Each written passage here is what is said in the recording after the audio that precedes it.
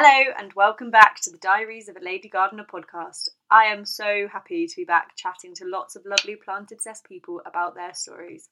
From flower farmers and allotmenteers to some of the greatest garden gurus, listen to us chat about the things we've done in the name of plants, from our biggest achievements to our fabulous garden fails. This season is sponsored by Mole Valley Farmers, who have something for everyone this Christmas.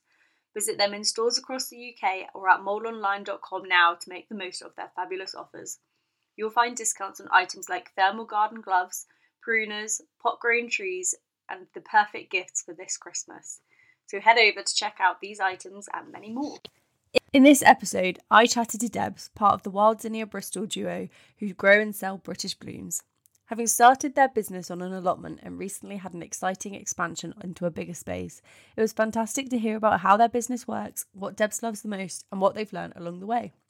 As a startup flower farmer myself, I always find these conversations incredibly motivational and eye-opening, so I really value each and every guest who takes the time to come on and chat. So I hope you enjoy listening just as much.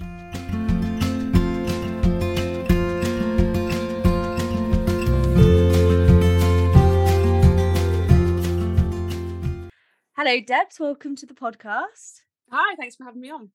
Thank you for being here. How are you today? Yeah, we're good. The snow's melting. We're still having to defrost the cars. I went out this morning. I had to defrost before I came back again. But yeah, apart from that, we're all good. Yes, it has been a pretty chilly week. For context, because this will probably go out a couple of weeks later, this is the snow week where we have all just suddenly been plummeted into like 0 degrees. I think it was -4 here the other day. Yeah, the forecast this week in Bristol is to go to -7. So yeah, really cold. God, that is cold. I thought the -4 is pretty bad, and it's the kind of one where you go out at 7 a.m. and you defrost the car, and then you go out at 12 and you have to defrost the car again, and then you go out at 3 and you have to defrost the car again. I'm debating now just walking places, so I haven't got to defrost the car mid-morning.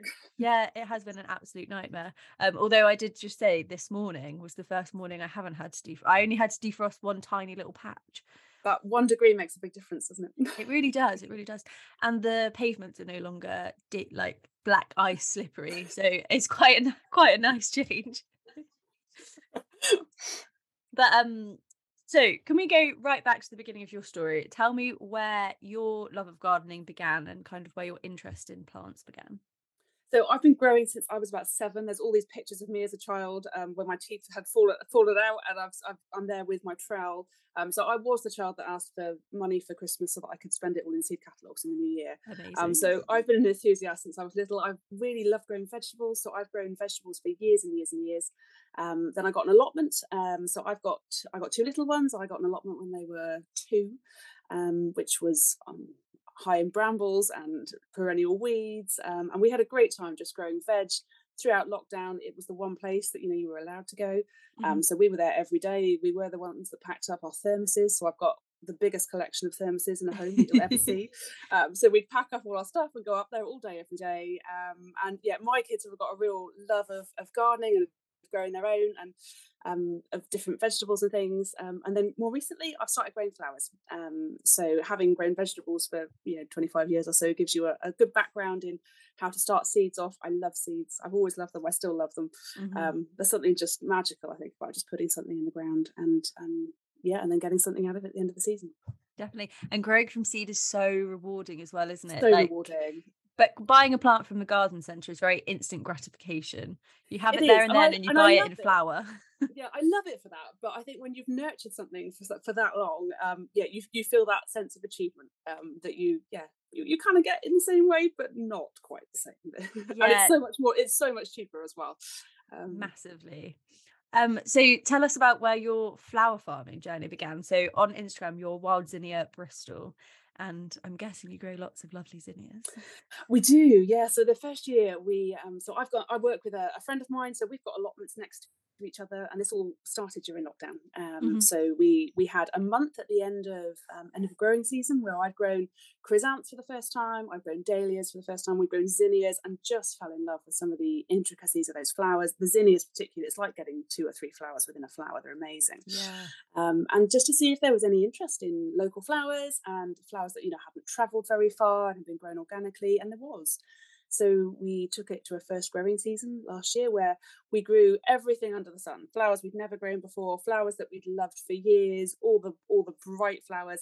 And then we realised that those flowers didn't all work together. So I had a very busy winter last winter where we refined our colour palettes, where we fiddled around with the flowers that we grew. We read loads of books. So I've got a whole bookshelf full of books from really inspirational growers who've done it for years, who know what they're doing. And then this year we've had a full growing season, but we've doubled our growing space. Oh, wow. So we started on allotments. They were a great space, but I don't know if anyone who grows on allotments knows you can't irrigate anything up there. It was a really hot summer last summer. A lot of our plants really struggled and the watering just killed us. So this summer we've expanded. So we've got some space outside of Bristol. So just outside, so not very far, 20 minutes or so from where we are. And that's the space on a farm. So it's about the same amount of growing space. We've got about 1/8 of an acre in each space. Mm-hmm. But yeah, that bit can be irrigated. There's a polytunnel that's been delivered about to go up out there. Amazing. So yeah, it makes a big difference to having room to experiment with different things, because we've been experimenting with breeding plants and having different kinds of Icelandic poppies, because we realised that some of them we really love, but we wanted more ruffles. So yeah, we've had a great time refining the palette, but it does mean I've got a bursting seed box. I love your enthusiasm though. I feel like you're the kind of person I could just sponge information off constantly and constantly. I'll take that as encouragement for all my reading last week. 100%. So you were talking about planning and kind of changing your colour schemes, and this is something that as a first year flower farmer I've been through a lot, and I wondered if you could tell us, how do you plan for your variety and make sure that you're not just picking the things that you particularly like, and kind of making sure that it's suitable for who you're selling them to? Sure, that's a great question. This year I think we were really led by the weddings that we had. So we do flowers for local delis, we do flowers for local customers, we do weddings and we do funerals and farewell flowers. So this year we had 7 weddings in the diary. It ended up being quite a lot more, and we used that as our basis really to plan what we were growing, because we needed to have a quantity of that flower in that month. But for things like ranunculus, they're cut and come again flowers. They're fantastic, but you can't just plan for that 1 week. So you basically are having to plan for the 6 weeks that they're in flower, and making sure that you've got enough every week in that 6 weeks to make sure that the 1 week you want them, you've got them. So we went heavily for peaches and for blushes, because that's very on trend. But we also had a lot of really bright weddings this year, so people who wanted really colourful flowers. So we also had a lot of yellow and a lot of red, and we discovered as the season went on that we don't actually like red very much. So I'm a little bit colourblind, and I actually can't see red and orange very clearly.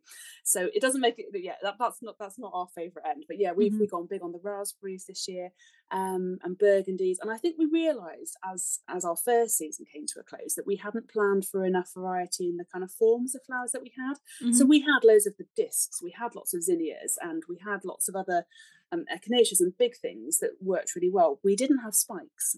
And so I spent a lot of time over the winter looking at every month in every colour palette and going, right, we need a spike in that colour and a spike in that colour. And a lot of the spikes come from bulbs, a lot of them came from perennials. So we've not seen the benefit of some of that planning yet, because the perennials are still small. But we will do probably next year, probably the year after. But yeah, just planning that we had things that were airy. So we've actually organised our flower farm so that we can have an area for spikes, an area for airy plants, an area for discs, to make it easy. So when people come and pick their own, because naturally you just go to the flowers that you love, don't you? But they don't always work together. And sometimes we found that you need flowers that on the surface look slightly more uninteresting to make the whole thing gel.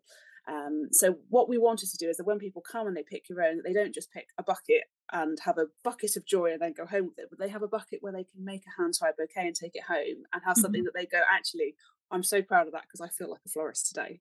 Yeah, that's such a good way to look at it as well. I listened to a podcast ages ago that was saying about how you need to make sure you have focal filler and foliage, and that's what I have been kind of trying to go with for now. But I haven't thought about within those the discs, the more fluffy frilly flowers. I don't even know if I have any spikes, so that's going to be my homework for this evening. I'm getting some in. I think it's so hard in your first year as well, because the foliage is a really tough one to get, because a lot of the foliage comes from big shrubs and things, and you just don't have those. We've planted them, but we're not going to have any benefit for at least 5 years. So you've really got to say, like, we're throwing all in this, and we're hoping that in 5 years' time, this is going to really give us the benefit that we want. Definitely, it's a lot of prep work, though, isn't it? I have to ask as well. The polytunnel, are you building it, or is someone coming to build it for you? Well, if you ask my husband, he'd say someone's coming to build it for us, and he is that man. But yes, so I'm part of a duo. So we've both got husbands who are really practical, which is such a blessing. So I've cleared the space, I've leveled it, and then they will come in and do the building, because it's basically Amazing. 2 days work with at least 4 of us. So we've got 5 kids between us. So somebody's always on childcare duty, and then the rest of it is it's a 2-day job, because it's quite a big polytunnel. And we wanted to get that one in really during January, so we can then get our Icelandic poppies flowering, because the Icelandic poppies need to be flowering early. So we want them in time for Mother's Day, which is in March. Okay. So we need to get the polytunnel in early enough that as it starts to warm up, that we can get the benefit of it. Yeah. I thought that the polytunnel was going to be a 2-day job, and don't tell me it's more. I think it's. Oh, I mean, I have a very practical brother who is like king of DIY and does all of my builds with me, and I really, really love him and appreciate him for it. But I am not super DIY inclined, and so it was just us two for probably 3 or 4 days. Okay. And it was a lot more difficult than I'd anticipated. And then we had maybe like 4 of us to do the plastic for the last couple of days and put the last kind of bits on that were a bit easier. We just needed hands on deck at that point. I was livid by the time it was done, because it was just probably one of the worst experiences of my life, because it was so much harder than I thought it was going to be. We built our shed, the shed at the farm, in 35-degree heat in the heat wave of the summer, and we built the polytunnel on the coldest, windiest and wettest days of the year. But it was that kind of, I can only have him on specific Saturdays and Sundays when he's not at work, so I was like, it doesn't matter what the weather is, we'll be going. This is the trouble, isn't it? You end up with really, really good gloves, don't you? Because actually trying to get your hands to work when it's that cold, it's a real challenge. So I'm going to take up everyone who's offered to help me put plastic on in that case, knowing that it might take more than 4. Yes. Well, people say as many people as possible. It's really hard to get the tension if you've only got like 2 of you. So I'm sure that with your very handy husbands, you'll do it in 2 days. But if you can get as many people as possible, I definitely would for the plastic. Yeah, great. That's good advice. We'll take that. It's a challenge. Mine was what was it? 10 meters by 5 meters. I think it's 14 foot by 30. Yeah, ours is the same size. The same. Yeah. So yeah, definitely as many people as possible for the end. But what I found the most frustrating was I feel like I'm just reliving the drama. Same. Yeah. Is when other people came in before we put the plastic on. Other people came in and were like, so what do you want me to do then? And I was like, I'm literally reading the instructions. Like, I don't know how to build a polytunnel. Like, I have to read the instructions too. So if you could just give me a minute. Yeah. Well, we've looked at all the videos and we said everyone needs to view the video before they come on site, I think is the thing. So we'll try that and see if it works. Mm-hmm. Definitely. Read the instructions about 10 times, because there's bits where it doesn't tell you to go back, and then you're like, oh, I should have gone back, and I haven't done that bit. So then it goes, right, now add this onto this, and you're like, but I've not put that on because you told me to skip that bit for this bit. But no, it once it's up, it is amazing. Well, we've had a polytunnel at the allotment, and it has been amazing. But it's south facing, and so it's really super hot in there, which has been perfect for some things. But we found in the summer, because you couldn't irrigate it, it just got too dry too quickly. So yeah, well, I think we're finding having lived through a whole year on a site, you just find different things that you didn't realise were going to be a problem in the spring. So it's worth living it for a year before you change anything. Yes, well, I'm trying not to get too. I was going to go and buy loads of perennials. And then I was like, just give it a year and see how the site is, and kind of give it a bit of time before you go all out. And now I've run out of money anyway, so I can't buy them anyway. You can still sow them though. This time, early sowings of perennials, and you'll get flowers next year. Yeah, definitely. Now that the polytunnel's up, I just need to put the staging in, and then I'll have all of the room to sow the seeds that I didn't have. So very excited. So back to your story, sorry, the Shannon show over here. Can you tell us about kind of how you split your week? How many days of work days a week do you work, or do you have like a set amount of hours you aim for, or is it just kind of as and when you're needed? Sure. So, well, because we're a duo, and my business partner's someone that got a little one at home, I do most of the work out on the farm. So the farm has been a big renovation project for us this year. This time last year, it was full of 10 tons of rubble, which all had to be moved by hand. Oh wow. So I have worked 5 days a week during school hours, so about 5, 6 hours a day since January. So I'm tired this time of year. I'm ready for a break in January, February. But yeah, that's kind of what we are aiming for in the growing.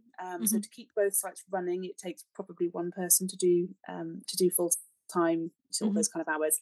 And then my business partner does all the other stuff. So she does all the accounts, all the floristry, all the deliveries. So she's more customer focused than I am, because I'm doing the growing, and you can't be in two places. So yeah, it's been more work, I think, than we both thought. I think we both went, we'll throw in 500 quid each, and we'll do a couple of days a week, and that will keep it running. But I think especially when you've got seedlings, unless you've got irrigation, it doesn't keep it going, because seedlings dry out really fast. And we've been using peat-free compost, and that's had its own challenges. It definitely dries out a lot quicker than compost I've been used to using. We're really happy with fertile fibre that we're now using, but that dries out too. So it has meant that even if you're not on site every single day, you're kind of on site every other day because of watering stuff. And with the hot summer we've had, that's been really hard work, making sure the plants didn't get too stressed. I can imagine. Yeah. So yeah, it's definitely been more full time than we thought. But we're looking at ways to juggle that next year, so it's not quite as all consuming as it has been.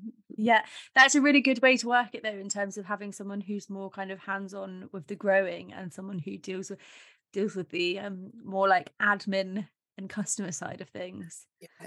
And it's a blessing having two of you. I think, especially when we've had one of us has been ill, or we've had children home from school. It's great having someone else to rely on. I think a lot of, we're part of a growing collective called Flowers from the Farm, which has been an amazing source of information, and about 800 growers up and down the UK of all doing stuff like we're doing. And I think you realise how lonely it is if you're doing it on your own, and having that group of other flower farmers who have been doing it for years, who know stuff that I just didn't know, has been amazing. And it means you can always find a flower farmer near you, even if you don't know someone who lives in Northampton. There'll be someone there who grows flowers, who has got the same passion for getting seasonal fresh flowers across to you that haven't travelled the earth. Definitely. And I think it's so lovely as well. It's that sometimes you think you have a bit of a stupid question, you just don't know where to go with it. Whereas Flowers from the Farm is the place where you can just go and be like, look, I just don't know what I'm doing here. Can someone help? I know our regional rep, I've been to visit her farm. So it's just nice to know that there are people that you can kind of go to, and like you say, to meet other people who are doing something similar and have that similar passion. And I think when you go and see someone else's farm as well, it makes you think about the way that you're doing your things, stuff you hadn't even thought about. I went to visit a friend near here, and it was just how she'd arranged her irrigation and her seedlings, and I thought, oh, I haven't done that. And that's actually a much more sensible way of doing it than I'd kind of come up with by myself. Definitely. So yeah, you don't realise how much you pick up when you see someone do. Yeah, and because everyone does something slightly differently. I think a lot of us have kind of similar values of growing organically and that kind of overarching vision, but there's still so many ways that you can work within that. So I love seeing what other people are doing and then going, that would work really well for me because my site's similar. Or going, that's so cool that works like that, but it wouldn't work on my land because it's too boggy, or it's too this, that, or the other. It's really difficult, isn't it, to kind of, because no growing situation is the same. My farm and allotment are about an hour apart, and the growing conditions are completely different.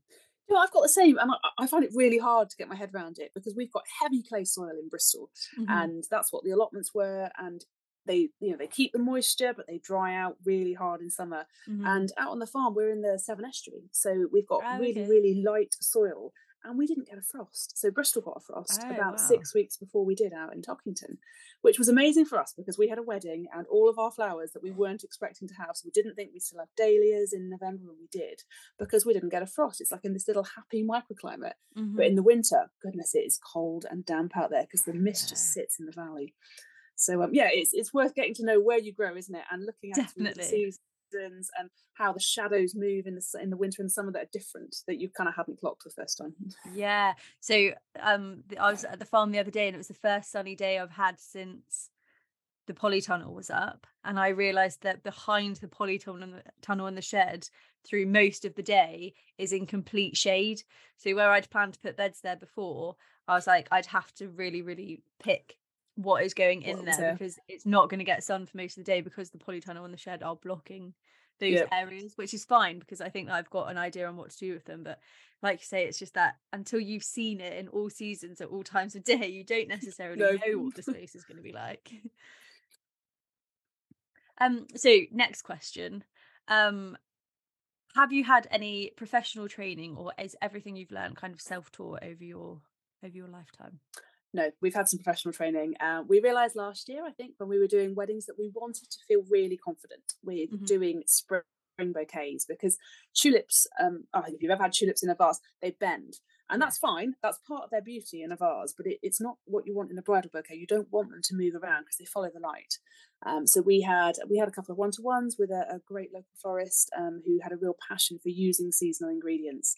As I said, if we only use what we grow, which we do, or we source from other British growers, then we're going to have tulips in April and May. We're not going to have anything else. Mhm. And we had a wedding in April, May, which is why we wanted to know how to do it. Yeah. And then we also had some great training from Sarah Diligent, who's Floribunda Rose is her name on Oh Instagram, yeah. and she has written the book on how to use sustainable mechanics, because we don't use any single use plastics. We're all chicken wire and moss.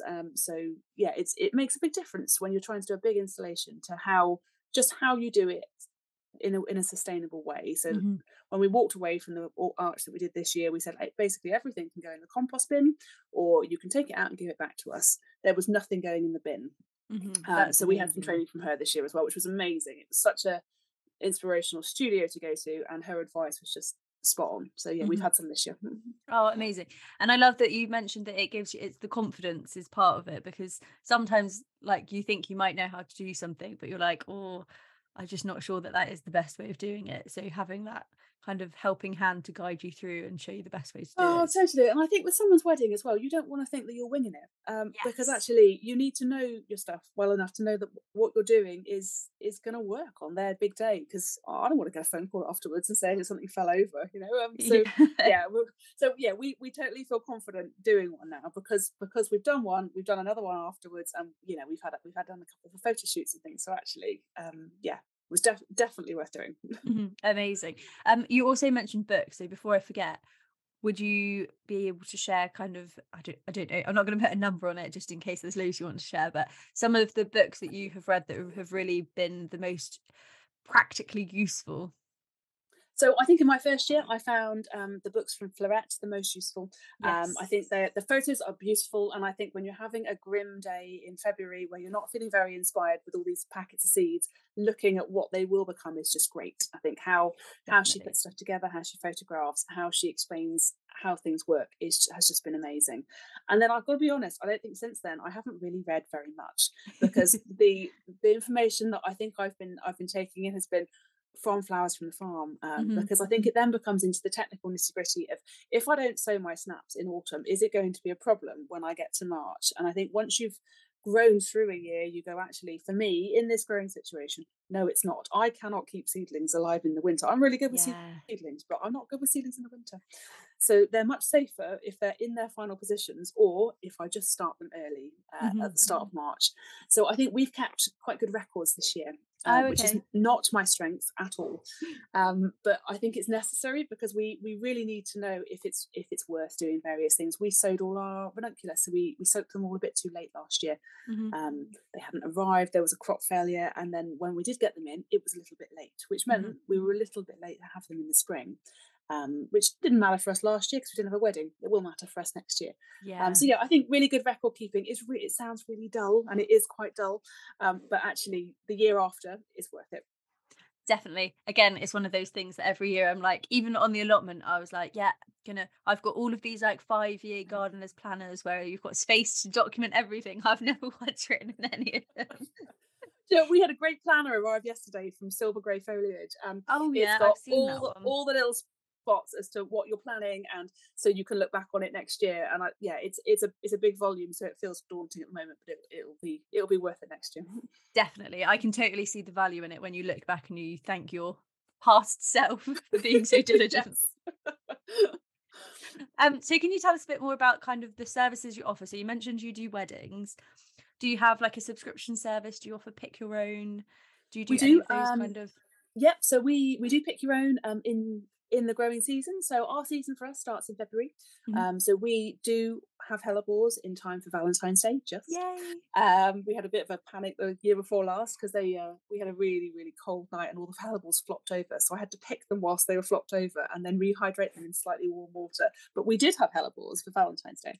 But our main season doesn't really start until the middle of March. So last year we were still dismantling 3 large porta cabins in March, so we couldn't have people come on site to the allotment. So we didn't start pick your own until we got to dahlia season. So we've only lived through dahlias and chrysanthemums at the farm where people can come and see us. So we do pick your own, so people pay for a bucket and we give them some instructions on anything that's not straightforward to pick, like dahlias that don't open anymore, or zinnias that you used to make a wiggle test on them to make sure that they actually do hold up. So we've had all sorts of people come out and do pick your own, which has been fab. So we do weddings. So when we do weddings, we have an initial consultation with a bride. So if there's anything that we're kind of not growing, that we'll know to plant it. And then 2 weeks before, we ask all our brides to come out to the farm and to do a walk around with us, so that they discover what they love. Because I think often when you see flowers in the flesh, it's so different to actually seeing them in a book or a screen, isn't it? Because you discover what you love. Anything that's scented is always a big winner when people come out to the farm. So we collect together a load of all the flowers that they've chosen, make a little bouquet out of it and go, is this what you wanted? Is it what you imagined? So that's been a great thing, having people sort of really get up close and personal with them. We've started doing some workshops at the farm this year as well. Oh, exciting. Which is really exciting. So we're hoping to do more of those next year. So we've done some dry flower workshops and we've got some fresh ones coming up from March. And then we've done lots of local flower deliveries. We've got a couple of local delis that we supply every week with flowers, again from March to October. And then we're still working out what we love. I think that the pick your own is one of the things I really love. I love seeing people walk around and choose their favorites, because they're always different to mine, and it's good to be reminded that it isn't the same. Everyone doesn't go for the same thing.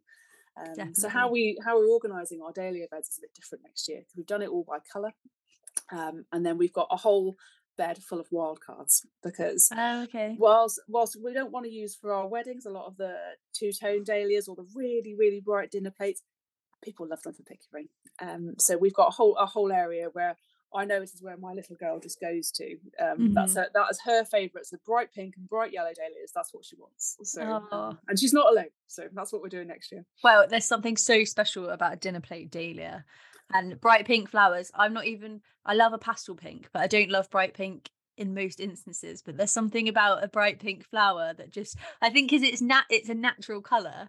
It's that like Barbie pink, but natural. It just really like draws you in. It makes you feel excited. Oh, totally. Any flower that is as big as your head is special, isn't it? 100%. Yeah, I can see why my children just want to hold them in front of their faces and have photos taken, because I want to do the same. My nephews, we did them little bouquets for my sister's wedding, and my mum had photos out. We were at a coffee shop on Sunday, and she had the photos out of the babies where they're asleep in the car and they're still clinging on to their bouquets because they were so proud, and they were walking around being like, a white dahlia flower in. And then Finn was like, oh, mine's got a pink pom-pom dahlia in. And they, everywhere they went, those flowers went. And if they put them down anywhere, they'd be like, my flowers, where are my flowers? Where are my wedding flowers? I think I've just been so encouraged at having children out there, and how much children do just love the variety of it. And my little girl's now 7, and she's obviously lived and breathed this for a couple of years, so she doesn't no longer cut the heads off flowers, which used to drive me to absolute distraction. But she actually now will cut a decent stem, because she knows that she wants to get it in a vase when she gets home. And so actually we want to be able to offer that to children next year. So I used to be a primary school teacher, and it would be fab to be able to have some school groups come in. So we've been sending out some feelers for some local schools and saying, look, we'd love to have your sustainability group and your eco group come visit us and see what we're doing with sustainable water supply, and how we're looking at local flowers, and how we're bringing back things for pollinators. So that's on the radar for next year as well. Oh, that's amazing. We run a little mini gardeners club, so we are trying to do something very similar in our local area, where it's just that I think part of it is a little bit self-indulgent, in that when I see another child or person getting excited about like something I've grown, or like the plants growing in general, whether it's something I've grown or not, when they're excited about something that you're also excited about, it's kind of like oh my god, yeah, that is amazing. Yeah, I totally Oh, it's agree. infectious, isn't it? Yeah. I did rainbow veg with my kids last year. So we got vegetables, and we had to use cornflowers for our blue. But you can eat cornflowers, so that was fine. So we got veg in every colour. We planted it in every colour. Then we had a load of friends over, and we gave them all instructions for what they had to do with all this rainbow veg, and just to try and get kids excited about it, because some of the things that you can grow, like the pumpkins, they're a lot of fun. They'll trail 6 feet, and there's nothing more exciting than a massive pumpkin at the end of the season, to try and encourage kids to want to eat stuff like that. Absolutely. We bought pea shoots to one of the mini gardeners after school clubs the other day to we were making this giant wreath, and I'd been to the allotment and I was like, there's barely anything here. I've got some like pea microgreens that have got a bit long, they've got a few pea pods on. I had like some mint and rosemary and like different like herby type things.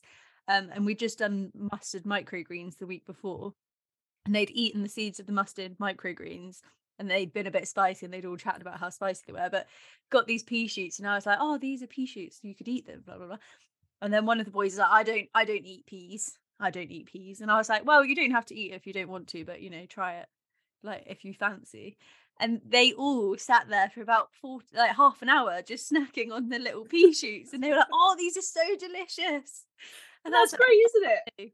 that they've just really like cottoned onto that, and like they're gonna go home to their parents and be like, mum, I need to grow some pea shoots. We were laughing at my little girl in the summer because we grew purple peas, and Nice. I couldn't believe after a few weeks that we hadn't actually had any to eat. So I said to her, "Look, what's going on with these purple peas?"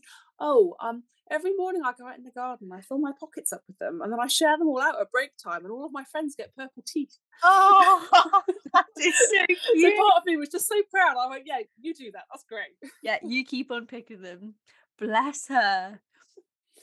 So going back to the flowers, because obviously the children's chat is very exciting, but we're here to chat flowers Not what we're here for, no. primarily.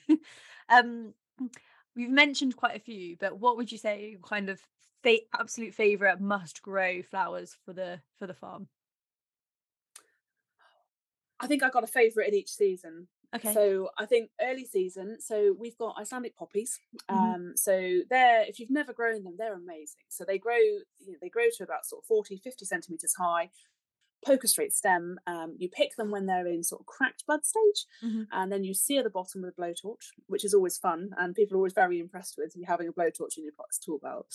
And then you can put them in the fridge, and they won't open. Until you Okay. get them out. So we tend to have them out on the table at breakfast time, and then the poppy will pop out of the case, and sort of slowly unravel and unfurl within about 20 minutes, and they are just amazing. They smell lovely.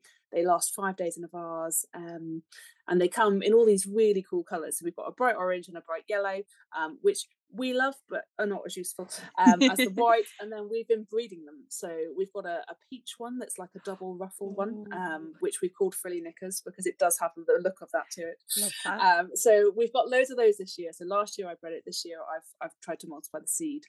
So our new polytunnel is already actually planted up with them, even though the polytunnel hasn't gone up. Are they tricky to grow? They are tricky to germinate, and they don't like a lot of soil disturbance. Okay. So they want a very sandy, fine soil. So we had in our old polytunnel, it was a polytunnel that had been up for years, so it was very dry soil, and they loved it. So we've tried to replicate those conditions at the farm by putting in fresh topsoil. They don't like a lot of water from above, so heat underneath to get them to germinate, and then really, really gentle watering.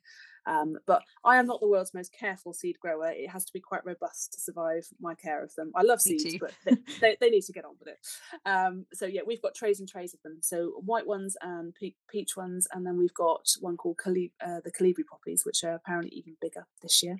Oh wow! So that's probably my favourite early season. So they'll take us through from March, April, and May, and then as soon as the heat goes up in June, they stop flowering, which is fine. They've done their work by then. And then we're into sort of things like cornflowers and the perennials. They're all lovely. It's basically meadows in that month, so everything is very dreamy and beautiful. And then my next favourite is when we hit dahlias. I think dahlias are just such an amazing group of different colours and different forms, and we grew about 80 varieties last year to discover our favourites. wow. We've got about the same this year. So yeah, they're just amazing. I mean, how they just keep coming. So if if you've never grown dahlias before, choose 6 that all match each other, and to have fun with them for the first year. They are the and then best because, like you say, they just keep flowering they and just keep flowering and going. flowering and Yeah, flowering. and I think once you've got them past the point, because slugs love them like nothing Mm. else. Once you've got them past the point of slugs loving them, then once they're about a foot tall, they'll just go and go and go all season. So yeah, we've got them in a rainbow of colours, deliberately. So they dry beautifully. So the burgundy ones and the purpley ones particularly dry really nicely. So they've made it to a lot of our Christmas wreaths and our dried wreaths, when we've had extra ones. So it's worth thinking about sometimes if you want to still have stuff going in the winter, that actually having some stuff that you've dried is amazing. So I think it just makes you remember summer and how beautiful it was. Definitely. And dahlias do really good confetti as well. All of the ones that I had that were just about to go over in my vases at home, before they went, I chucked them in the airing cupboard and they were fantastic. Oh, if only we all had airing cupboards still. They're great for that, aren't they? They really are. Honestly, everything, even my hockey kit, slightly off topic, but my hockey kit is the only place it will dry because the flat is too cold. And then I think late season, chrysanths are just so different to what I ever imagined they were. I think chrysanths are the kind of thing you used to see in garage forecourts, and they're the kind of thing you remember in your grandma's vase. And they last the last ones I had, which just before the frost, they lasted 4 weeks in a vase. And Wow.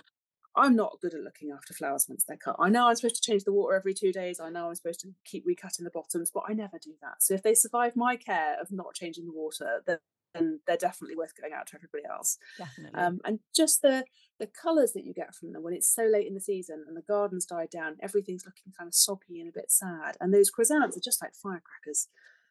So they are amazing, well worth growing.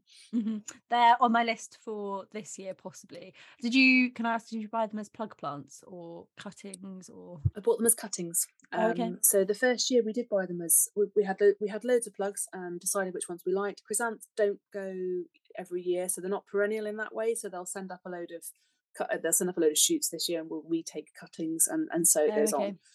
They're much more productive that way. But yeah, they come in 3 different areas. So you get earlies, mid-seasons, and lates. We are not growing lates next year. We think it takes the season too long for us because the lates need frost protection, whereas the other 2 don't. So yeah, we've decided, I think by the end of November we're done with fresh flowers because we're tired. Yeah, I bet. So next year we're not growing lates. And so do you grow those outside then?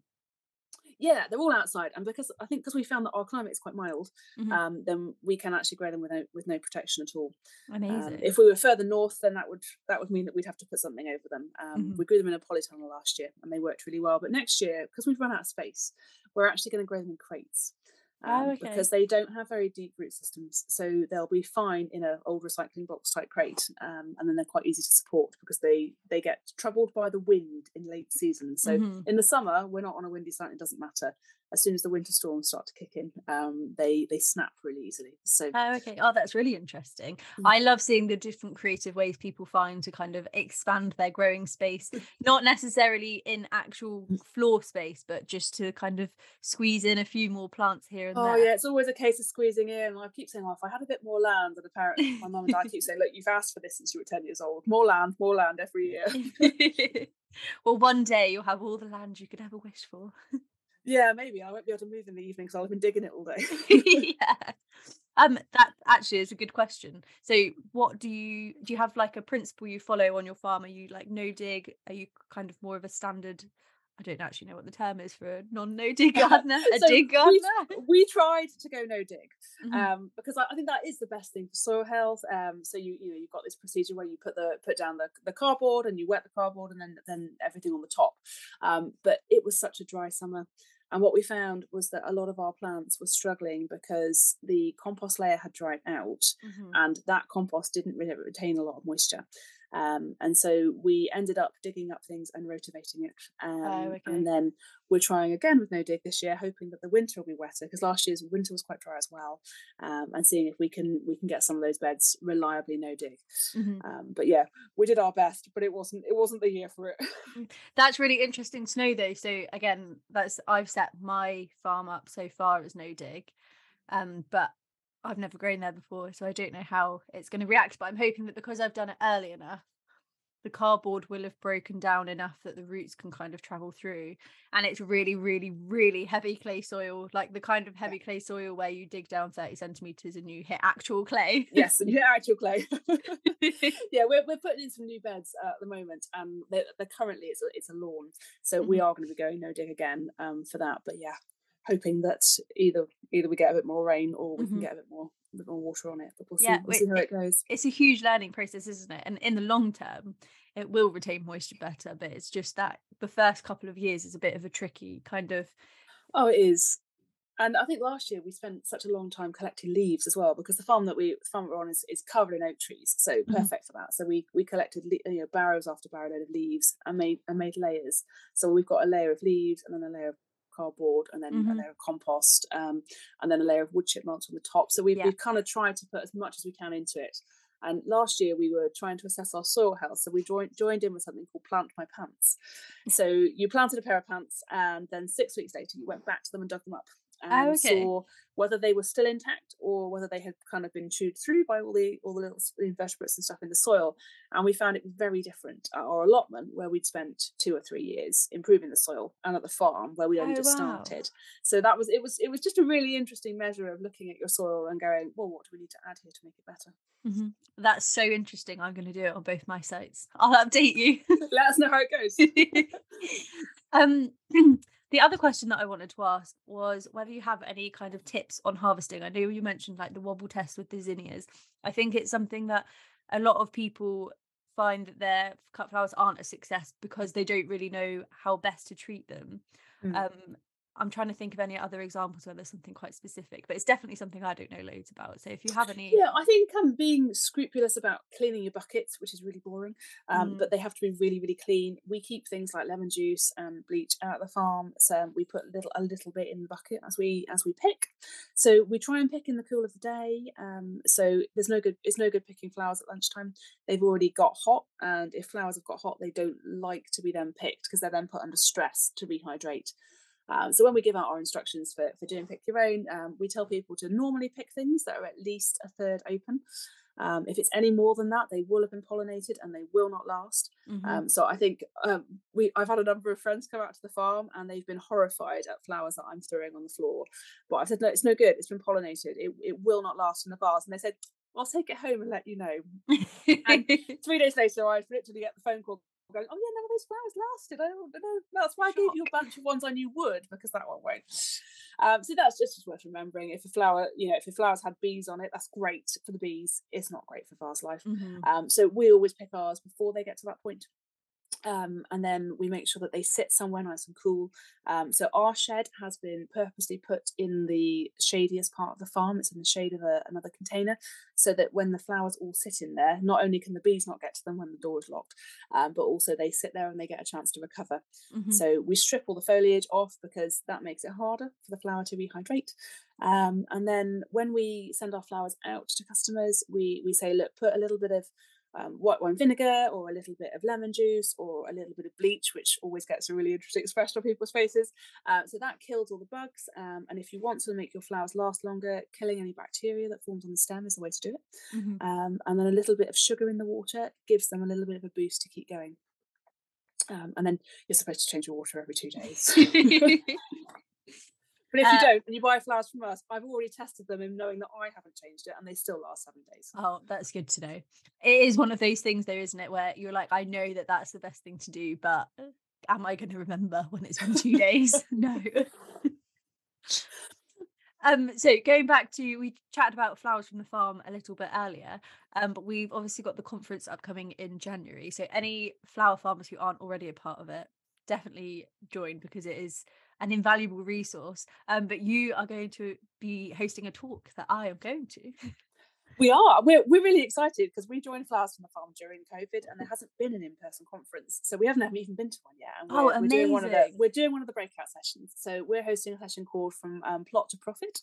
So it's all about how to make money out of having a small space, because we do have a small space. We'd love to have more space because we look at other people's flower farms and we're desperately jealous. but it is possible to make a living out of a small area. And yeah, we're just going to be talking about some of the ways we've done that, some of the mistakes maybe we've made along the way, which have meant that some things are just not for us. In our first year, when we had a really small space, supplying florists wasn't really for us. Whereas actually now we've doubled it, we do a lot of that, and we've got enough space to offer enough variety that it works. But there was, it certainly is choosing the things that you can do with the space that you have. And it's really easy to think, look at the space and go, oh, well, if I had double, if I had triple, if I had 4 times this, but you'd need people to help you because you are only one person. Absolutely.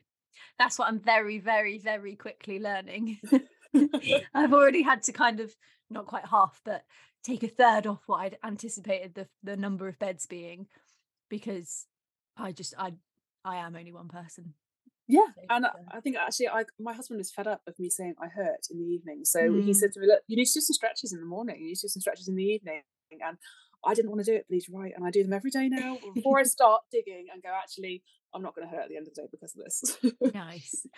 So one of the questions which I love to ask people is, do you have like a real big lesson you've learned, a failure that is one of those that will always stick in your mind, but you just learned so much from it? I think because I work as a pair with someone else, with Roz, I didn't realise the things that she was good at, the things that I was good at. We thought we could be friends for years, and we thought that our skill sets was the same. And we have quickly realised that they aren't at all. Really? She cannot repot seedlings in a way that they're happy.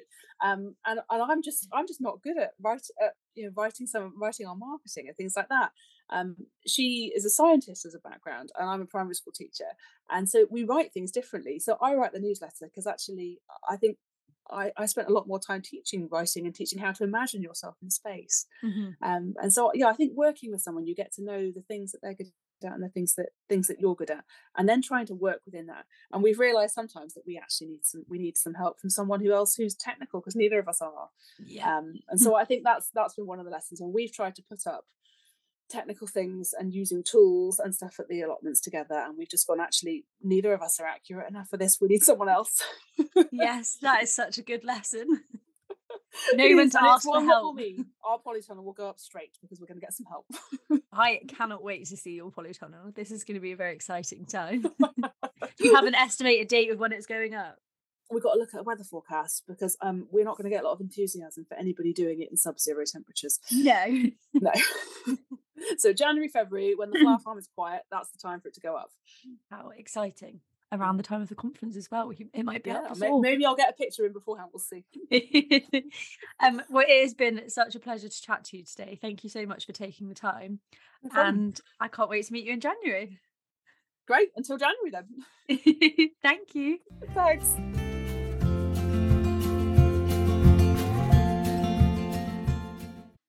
If you've enjoyed listening today, please do subscribe to keep up to date with upcoming episodes and leave a review. Each share, comment and star rating makes such a difference in helping new growers to find the podcast and learn from all of the incredible guests who have been featured. In the meantime, I'd love to hear any of your stories and questions on Instagram at Diary of a Lady Gardener, or via email diaryofaLadyGardener@gmail.com. That's all from me this week. Happy growing!